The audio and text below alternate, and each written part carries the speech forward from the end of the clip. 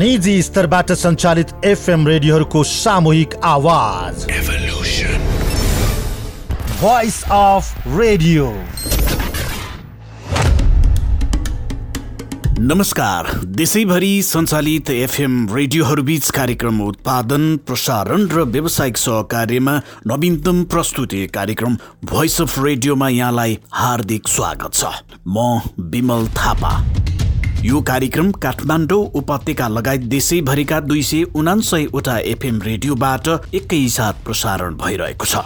श्रोता, आजको कार्यक्रममा नेपालमा कोरोना भाइरसको संक्रमितहरूमा निको हुनेहरूको संख्या बढ्न थाल्यो। ठिक हुने दर त्यो बढेको छ। विशेष गरी विगत 3-4 दिन हेर्ने हो भने त्यसले के जनाउँछ भन्दाखेरि जुन अस्ति नै एकताका सुरुवात करिब 1-1.5 महिना अगाडि जुन एकदम धेरै संक्रमित भए नि एकै दिनमा, त्यसको तुलनामा चाहिँ नि अहिले आएर चाहिँ नि उनीहरू ठिक हुने क्रम बढ्यो। कोरोना संक्रमण रोकथाम र नियन्त्रण गर्न लकडाउन अचूक उपाय नभएको विज्ञको भनाई।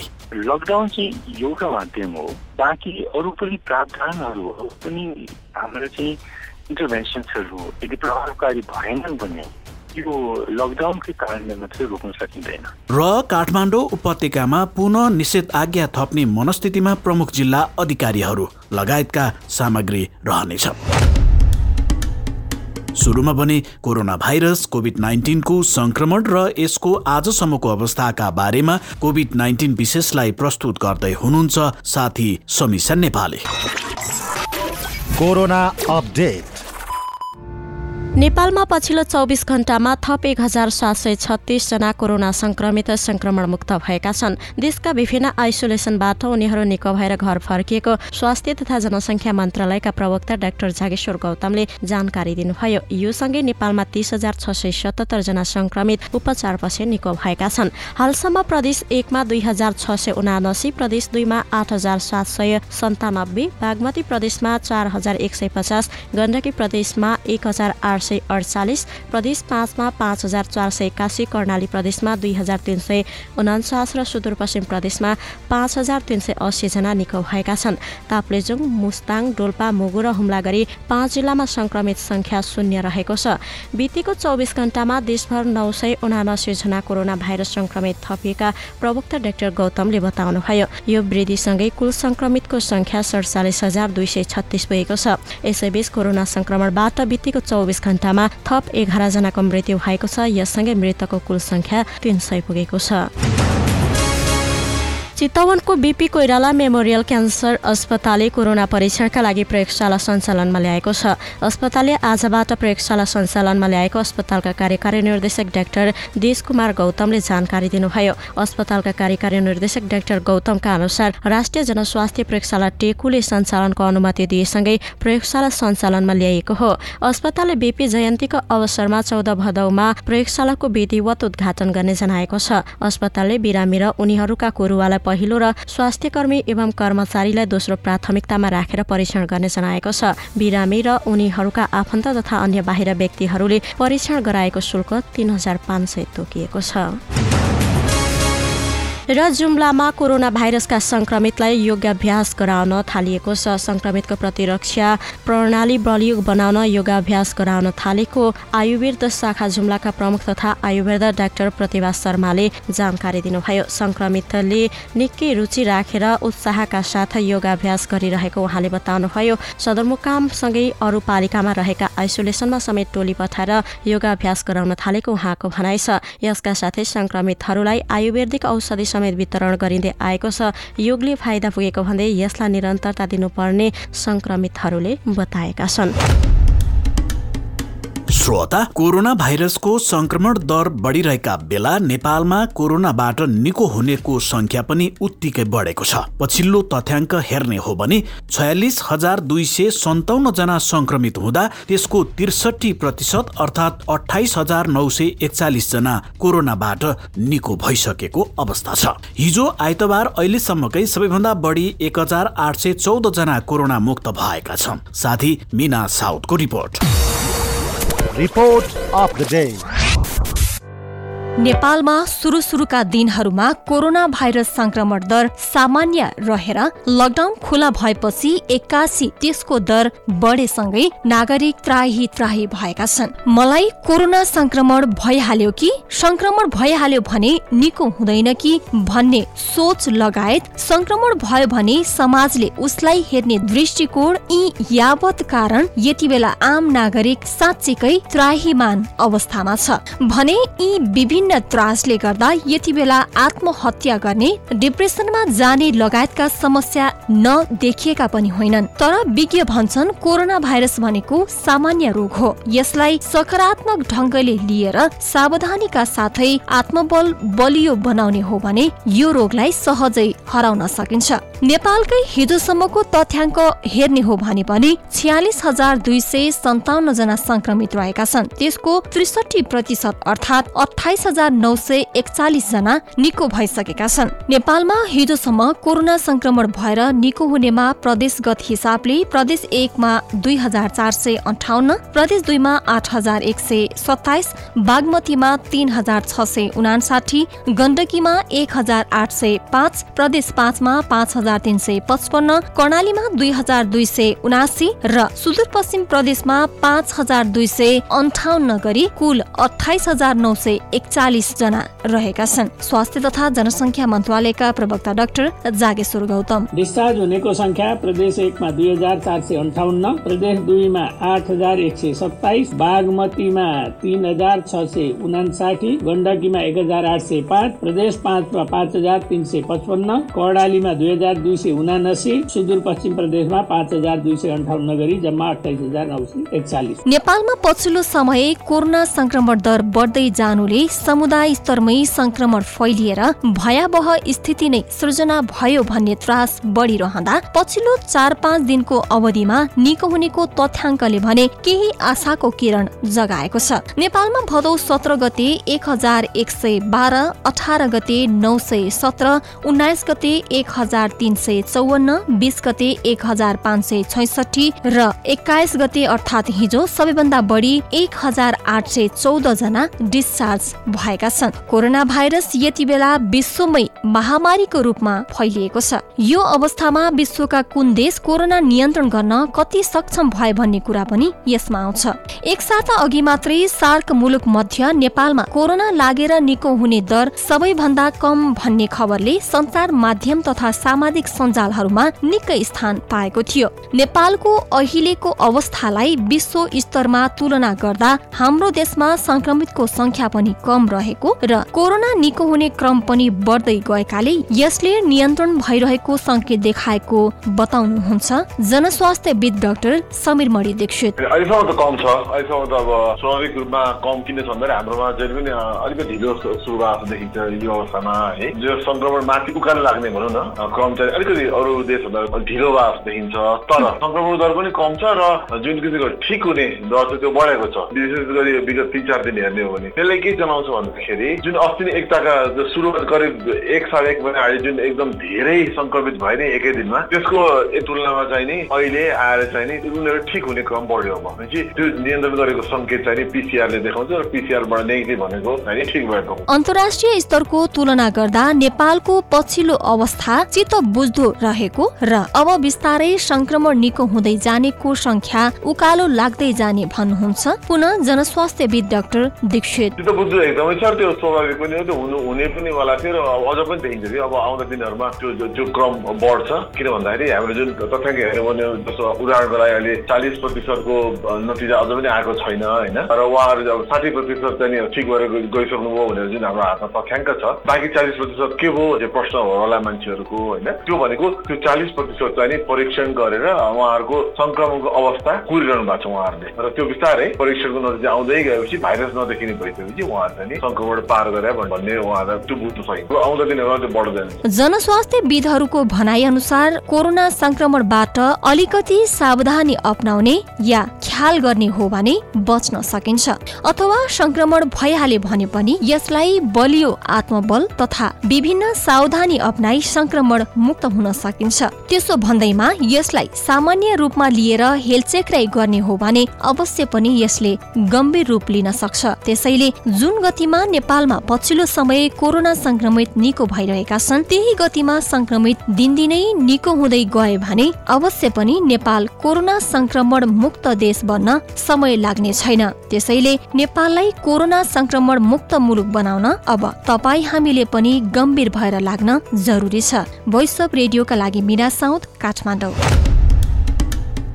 श्रोता, उपत्यकामा कसरी कोरोना न्यूनीकरण गर्ने भन्ने सन्दर्भमा उपत्यकाका 3 जिल्लाका प्रमुख जिल्ला अधिकारीका फरक फरक धारणा सार्वजनिक भएका छन्। संयुक्त रूपमा निषेधाज्ञा घोषणा गरेका उनीहरू कहिलेसम्म यसलाई जारी राख्ने भन्ने बारे एकमत देखिँदैनन्। कोरोना भाइरसको जोखिम कम गर्न सरकारले चैत्र 11 देखि साउन 6 गतेसम्म लकडाउन गरेको थियो भने केही समय लकडाउन खोलेर भदौ 3 गतेदेखि पुनः निषेधाज्ञा गरिएको अवस्था छ। भदौ 17 गतेदेखि केही खुकुलो भएको भनिएको निषेधाज्ञाको म्याद 24 गते सकिँदैछ। त्यसपछि के होला भन्ने सर्वसाधारणको चासो बढिरहेका बेला पछिल्लो समय संघीय सरकारले निषेधाज्ञा गर्ने नगर्ने निर्णय लिने अधिकार प्रमुख जिल्ला अधिकारीलाई नै दिएको छ। सोही अनुसार उपत्यकाका 3 जिल्लाका प्रमुख जिल्ला अधिकारीहरूले 24 भदौसम्म निषेधाज्ञा लगाएका हुन्। त्यस पछाडि भने के हुन्छ प्रमुख जिल्ला अधिकारीकै हातमा रहेको छ। साथी यमुना रुवाराको रिपोर्ट। कोरोना संक्रमण रोकथामका लागि लामो समयको लकडाउन पछि हाल उपत्यकामा निषेधाज्ञा जारी गरेको पनि 3 हप्ता पुग्न लाग्यो। यसअघि 2 पटक थपिएको निषेधाज्ञा पनि पर्सि बुधबार सकिँदैछ। संक्रमण रोकथामका लागि भनेर निषेधाज्ञा जारी गरी सबै क्षेत्र ठप्प रहे पनि संक्रमणको दर भने घटेको छैन। उपत्यकामा उच्च दरमा संक्रमण बढिरहेको छ।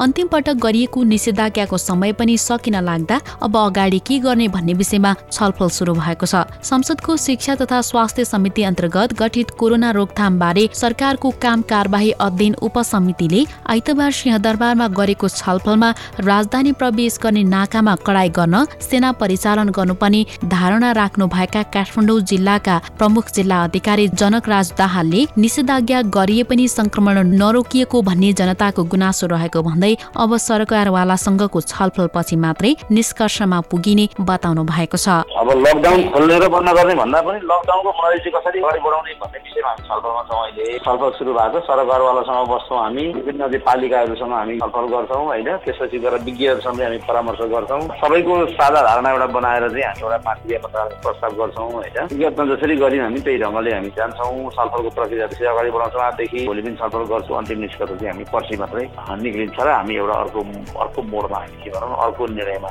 सो छलफलमा 3 जिल्लाका प्रमुख जिल्ला अधिकारीहरूले आफ्नो जिल्लाको स्थिति बारे रिपोर्टिङ गर्दै अब अगाडि के गर्ने भन्ने विषयमा धारणा राखेका थिए। यसअघि संयुक्त रूपमा निषेधाज्ञा जारी गरेका प्रमुख जिल्ला अधिकारीहरू यसपटक भने अन्यलमा देखिएका छन्। निषेधाज्ञा कायमै रहे पनि संक्रमण दर नघट्दा र लकडाउनले मारमा परेकाहरूलाई विकल्प दिनुपर्ने भन्दै आवाज उठ्न थालेपछि त्यस्ता व्यक्तिहरूको व्यवस्थापन पनि हुने गरी अगाडि बढ्ने भन्दै सरकारवालासँग छलफल सुरु गरिएको भक्तपुरका प्रमुख जिल्ला अधिकारी हुमकला पाण्डेको भनाइ छ।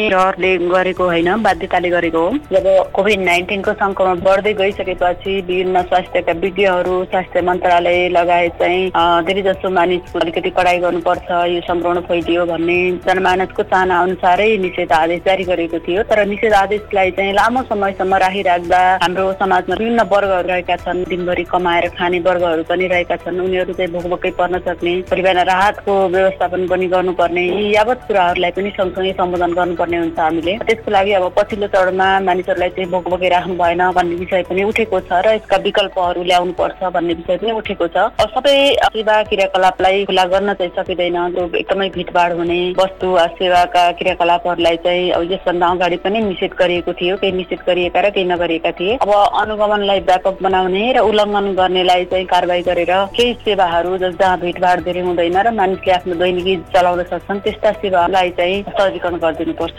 यसअघि विज्ञहरूको सुझाव अनुसार निषेधाज्ञाले चेन ब्रेक गरे संक्रमण नियन्त्रण गर्न सकिन्छ भन्ने हेतुले निषेधाज्ञा जारी गरिएको भए पनि त्यसो गर्दा पनि संक्रमण नघटेको भन्दै अब भने यसको विकल्पको बारेमा छलफल भइरहेको छ भन्नुहुन्छ फेरि काठमाडौँका प्रमुख जिल्ला अधिकारी दाहाल। विज्ञहरूको भनाइन्छ चेन ब्रेक गरौँ भने राम्रो हुन्छ भन्ने उहाँहरूको थियो धारणा, तर अब यो हामीले करिब 20 दिन जति भइसक्यो आज, तैपनि यसको चाहिँ तपाईँको चेन ब्रेक भएर पनि यो संक्रमणको दर चाहिँ घटेको देखिसकेपछि अब निषेधाज्ञाको विकल्पमा जानुपर्ने पो हो कि, किनभने निषेधाज्ञाले त खोइ के अर्थ राखेर भन्ने पब्लिकको गुनासो पनि छ, कमेन्ट छ। अनि एकातिर भने अर्कातिर तपाईँको चाहिँ भोकमारीको कुराहरू आयो, तपाईँको अब रोजगारी नभएको कुरा, व्यापार व्यवसाय ठप्प भएको कुरा भयो, सधैँभरि यसरी कसरी चल्ने हो भन्ने प्रश्नहरू उठिरहेको छ। त्यस कारणले गर्दाखेरि अब यो बिचमा रहेर हामीले चाहिँ अब कसरी यसलाई थप सहजीकरण गर्न सकिन्छ भन्ने नै विकल्प खोज्नुपर्छ जस्तो मलाई लाग्छ। अहिले जसरी भए पनि अब रोकथाम नियन्त्रण गर्नुपर्ने त राज्यको दायित्व नै हो, त्यसमा व्यक्ति सचेत हुनुपर्ने कुरा पनि रहेछ। अहिले यसो हेर्दै जाँदाखेरि म नै सचेत नभइकन केही पनि नहुने रहेछ भन्ने कुरा छ होइन। आइतबार दशैंसम्मै निषेधाज्ञा जारी गर्नुपर्ने धारणा राख्नुभएका ललितपुरका प्रमुख जिल्ला अधिकारी नारायण प्रसाद भट्टले भने आफूले आन्तरिक छलफलमा त्यस्तो भनाइ राखे पनि यस विषयमा छलफल गर्ने बाँकी रहेको स्पष्ट पार्नुभयो। उहाँका अनुसार अब स्थानीय निकाय र विज्ञ लगायत सरकारवालासँगको छलफल पछि मात्रै निर्णय गर्न सकिनेछ। ठूलो जनसङ्ख्या रहेको राजधानीमा संक्रमण समुदायमा गए धेरै मानवीय क्षति हुने भन्दै संक्रमणको सुरुवाती चरणदेखि नै विज्ञ तथा जानकारहरूले राजधानीमा संक्रमण भित्रन नदिन नाकाहरूमा कडाई गर्नुपर्ने सुझाव दिएका थिए। तर लकडाउन खुकुलो हुँदा संक्रमणको जोखिम रहेको तराई लगायत अन्य जिल्लाबाट ठूलो संख्यामा मानिस राजधानी भित्रिएसँगै संक्रमण पनि ह्वात्तै बढ्दै गएको हो। सोही संक्रमण दर नघट्दा राजधानीमा निषेधाज्ञाको समय पनि बढिरहेको छ। तर यस बीचमा रोजगारी र व्यापार व्यवसाय गुमाएका र समस्यामा परेकाहरूले अब लकडाउन मात्रै गरेर नहुने भन्दै यसको विकल्पको लागि आवाज उठाउन थालेका छन्। लामो समयको बन्दाबन्दीले रोजगारी गुमाएका र व्यापार व्यवसाय चौपट भएका मानिसहरूलाई समस्या भएको त छ नै, लकडाउन भएको हप्ता दिनमै समस्यामा परेका दैनिक ज्यालादारी गरी गुजारा गर्नेहरूको अवस्था कस्तो होला सहजै अनुमान लगाउन सकिन्छ। त्यसैले सरकारले अब लकडाउन र निषेधाज्ञाको नीति फेर्नुपर्ने या त विकल्प खोज्नुपर्ने देखिएको छ। भोइस अफ रेडियोका लागि यमुना राणा, काठमाडौँ। श्रोता, काठमाडौँ उपत्यकामा भदौ 3 गतेदेखि सुरु भएको निषेधाज्ञाको पछिल्लो अवधि भदौ 24 गते सकिँदैछ। तर यो अवधिमा पनि कोरोना भाइरस रोकथाम नियन्त्रण बाहिर गएपछि उपत्यकामा जिल्ला प्रशासन कार्यालयले यसलाई अझै थप्ने मनस्थिति बनाएका छन्। यसै सन्दर्भमा हामीले उपत्यकाका सर्वसाधारणलाई उपत्यकामा फेरि पनि निषेधाज्ञा थपिनु कतिको उपयुक्त होला भनेर सोधेका थियौं। सुनौ उहाँहरूको भनाइ जस्ताको तस्तै। Voice of the day. यो जुन अब काठमाडौँ उपत्यकामा चाहिँ त्यो लकडाउनलाई चाहिँ दसैँसम्मलाई चाहिँ निरन्तरता दिने भन्ने कुरा आइरहेछ। यो चाहिँ मेरो विचारमा चाहिँ यो लकडाउन नगरिकन चाहिँ कसरी अब सामाजिक दूरी कायम गरेर हुन्छ कि अथवा चाहिँ स्वास्थ्यलाई मध्यनजर गरेर चाहिँ लकडाउन खुकुलो गरेर चाहिँ टाइट नगरिकन अलिक खुकुलो गरिकन अब हुन त अहिले जनताहरू त सचेत भइसकेका छ। किन भन्दाखेरि उपत्यकामा त दिनानुदिन अब कोरोनाको संक्रमण बढेकै छ। अहिले त बिहान पसल खुल्ने अवस्था छ होइन। बरु त्यस्तो सत्तामा चाहिँ ठाउँ ठाउँमा चाहिँ कसरी अब टाइम पसलहरू खोल्ने, टाइम ल्याएर चाहिँ सामाजिक दूरी कायम गरेर चाहिँ अब व्यापार व्यवसाय चलाउन दिने। नमस्कार, म परमात्मा ओझा। अहिले जुन काठमाडौँमा चाहिँ सिडिओहरूले लकडाउन गर्नुपर्छ भन्ने कुरा उठिरहेको छ, यो कुरा एकदमै मेरो लागि चाहिँ जायज हो जस्तो मलाई लाग्दैन। किन भन्दाखेरि जनता कोरोनाको डरले भन्दाखेरि नि भोकमारीको डरले चाहिँ मर्न लागिसकेका छन्। सडकमा अलपत्र देखिएको छ। अनि यो एउटा कोरोनाको न्यू बनाएर सरकारले आफ्नो सत्ताको पोषण गर्ने मात्रै काम गरे जस्तो लाग्छ। जहाँसम्म लाग्छ हामीले हेर्दाखेरि पनि अहिलेसम्म सरकारले के गर्दैछ त भन्दाखेरि 6 जना हारेका नेताहरूलाई लगेर आफ्नो मन्त्रीमण्डलमा राखिसकेका छ भने जनताको भलाइ कहिले पनि गर्छ जस्तो मलाई लाग्दैन। र हेरौँ हामीले चैत्र 11 गतेदेखि नेपालमा लकडाउन भयो। अहिलेसम्मको स्थितिलाई हेर्दाखेरि भदौ 11 मा 5 महिना पुरा भएर 6 महिनातिरको समयमा कुदिरहेको छ। यतिखेरको समयमा लगभग 300 जनाको हारीमा मृत्यु हुँदैछ मान्छेको।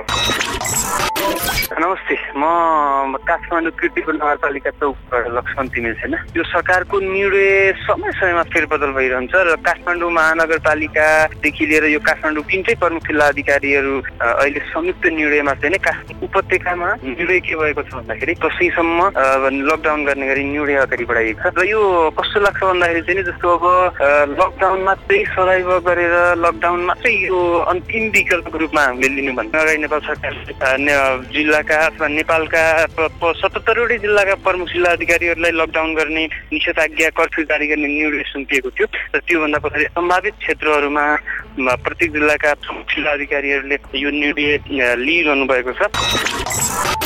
नमस्ते, अनिल बोगुरा, काठमाडौँ कलङ्कीदेखिबाट।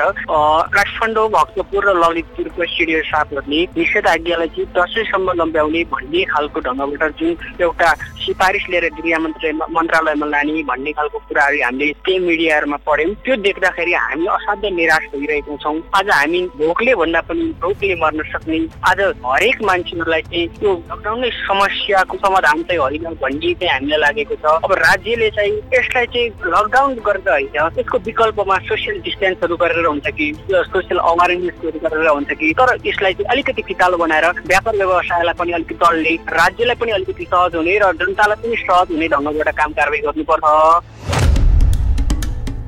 श्रोता, कोरोना भाइरस रोकथाम र नियन्त्रण गर्न भनेर लामो समयसम्म लकडाउन गरियो, तर झण्डै 3 महिना बढी लकडाउन गरिए पनि कोरोना नियन्त्रण हुन नसकेपछि सरकारले लकडाउन खुकुलो गर्यो। लकडाउन खुकुलो बनाउने बित्तिकै देशैभरि पुनः कोरोना भाइरसको संक्रमितहरूको संख्या बढ्न थालेपछि स्थानीय प्रशासनले आवश्यकता अनुसार निषेध आदेश जारी गर्न थालेका छन्। अहिले देशका 40 बढी जिल्लामा निषेध आदेश जारी छ। त्यसो त झण्डै 3 सातादेखि काठमाडौँ उपत्यकामा जारी निषेध आदेशलाई 10 सम्म नै जारी गर्नुपर्ने सुझाव जिल्ला प्रशासन कार्यालयले दिएका छन्। यसै सन्दर्भमा साथी प्रतीक नेउपानेले जनस्वास्थ्यविद डाक्टर शरद ओन्तलाई लकडाउन मात्र कोरोना भाइरस रोकथाम र नियन्त्रणका निम्ति अचूक उपाय हो त भनेर सोध्नु भएको थियो। यो निषेध आज्ञाको प्रभावकारिता चाहिँ अब पहिलो कुरा चाहिँ यसलाई हामीले कुन प्यारामिटरमा राखेर यसको प्रभावकारिता चाहिँ मूल्याङ्कन गर्ने, त्यो हामीसँग त्यस्तो प्यारामिटर छैन। मतलब अहिले जुन ढङ्गले उपत्यकामा केसहरू बढिरहेको छ, त्यो बढेकी उसमा चाहिँ आधारमा यो प्रभावकारी भएन भन्ने कुराहरू पनि हाल्नु चाहिँ किन हुँदैन भने हामीलाई यो थाहा छैन यदि लकडाउन नलगाएको भए केस कति हुन्थ्यो भनेर। त्यसो हुँदाखेरि म चाहिँ के भन्न चाहन्छु भने अब यसको प्रभावकारिता अथवा लकडाउन लगाउने बित्तिकै हामी जिरोमै ल्याइहाल्छौँ भन्ने त त्यो परिकल्पना हुन सक्दैन। त्यसकारण यसलाई चाहिँ हामीले के भन्नु उचित हुन्छ भने यो लकडाउनले मात्रै सङ्क्रमणलाई रोक्न सक्दैन अथवा लकडाउनकै कारणले मात्रै सङ्क्रमणको जुन चेन हो त्यो ब्रेक हुँदैन।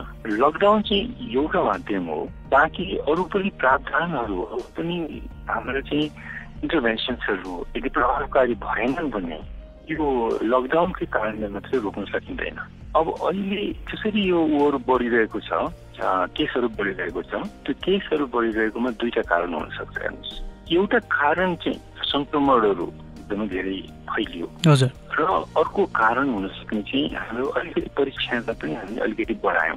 किनभने हाम्रो त्यो पोजिटिभ वृद्धि रेट अथवा पोजिटिभ रेटहरू अहिले अलिकति बढेको छ होइन। त्यसले गर्दाखेरि यो यदि हामीले ट्रेसिङहरू गऱ्यौँ बढायौँ भनेदेखि त्यसले पनि स्वतः रूपमा चाहिँ सङ्क्रमितहरूको चाहिँ क्याप्चर गर्छ। र सबै कुराहरू फेरि पनि के हो भने एउटा चाहिँ हाम्रो एजम्सन्सहरू मात्रै हो। यो भनेपछि अहिले जति सङ्क्रमण देखिरहेको छ यो लकडाउन अघि नै फैलिएको सङ्क्रमण हो त होइन? त्यसमा पार्टली हुन पनि सक्छ। यो अवधिमा चाहिँ हामीसँग यहीँ भएको केसबाटै विस्तार भएको सङ्क्रमण। त्यसो हुँदाखेरि मैले खालि यो लकडाउनको प्रभावकारिताको तपाईँले प्रश्न उठाउनु भएको हुनाले मात्रै मैले यो कुरा राख्न खोजेको कि किनभने लकडाउन आफै त सिङ्गल रूपमा त प्रभावकारी भनेर हामीले भन्न सक्दैनौँ। किनभने लकडाउनलाई जति कडा गरे पनि लकडाउन मात्रै रोक्न सक्दैन क्या होइन।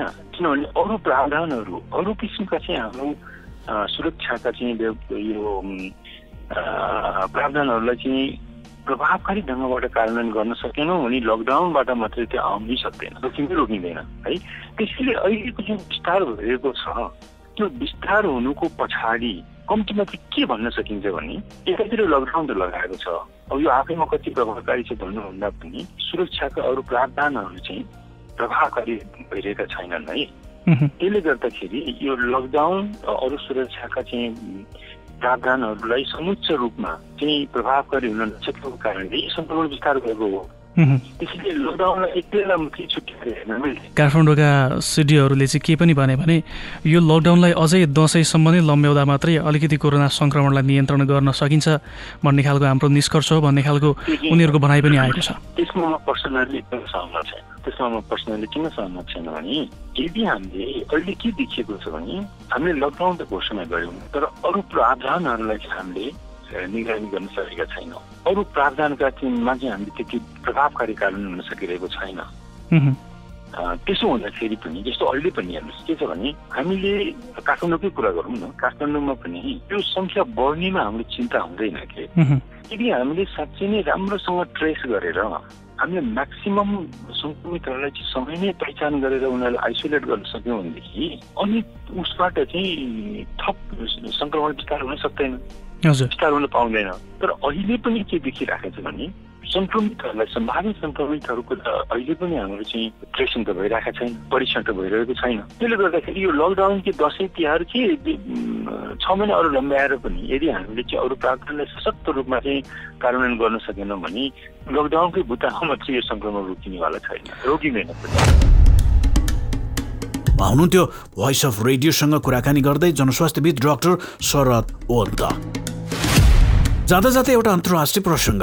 बेलायतमा फेरि पनि कोभिड-19 संक्रमितहरूको संख्या बढ्न थालेको छ। प्राप्त पछिल्लो समाचार अनुसार बेलायतमा गएको 24 घण्टा यता मात्र करिब 2988 जना कोरोना भाइरसका नयाँ संक्रमित फेला परेका छन्। यो संख्या बेलायतमा भेटिएका कोरोना संक्रमितहरूको पछिल्ला केही दिन यताको भन्दा निकै धेरै भएको यहाँका स्वास्थ्य क्षेत्रका अधिकारीहरूले जानकारी दिएका छन्। यहाँ गएको मे महिनाको 22 तारिकका दिनमा 3287 जना संक्रमित देखिएका थिए। त्यसपछि यति ठूलो संख्या आइतबार त्यहाँ नयाँ संक्रमितहरू थपिएको बताइएको छ। यहाँ अहिलेसम्मका संक्रमितको संख्या 3,47,152 जना पुगेको छ। यस क्रममा संक्रमणबाट भएको मृत्युको संख्या 41,551 जना पुगेको बताइएको छ। बेलायतका स्वास्थ्य मन्त्री म्याट हानकोकले आइतबार देखिएको यो पछिल्लो संख्या निकै खतरनाक भएको बताएका छन्। उनले केही समय यतादेखि यहाँ संक्रमितहरू नदेखिएकोमा आइतबार अकस्मात ठूलो संख्यामा देखिएकोले यसले अब यहाँ पनि संक्रमितको संख्या बढ्दै जाने हो कि भन्ने डर बढाएको बताएका छन्। लन्डनमा कोभिड-19 को अवस्था सामान्य जस्तो देखिएकोले यहाँको जनजीवनलाई पनि सामान्य बनाइएको थियो। गएको केही हप्तादेखि यहाँ सामान्य रूपमा मात्र संक्रमित देखिएका थिए।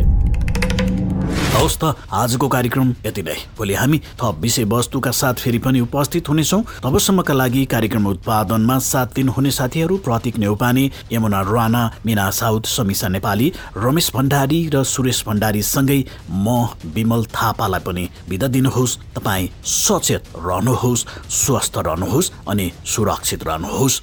नमस्कार।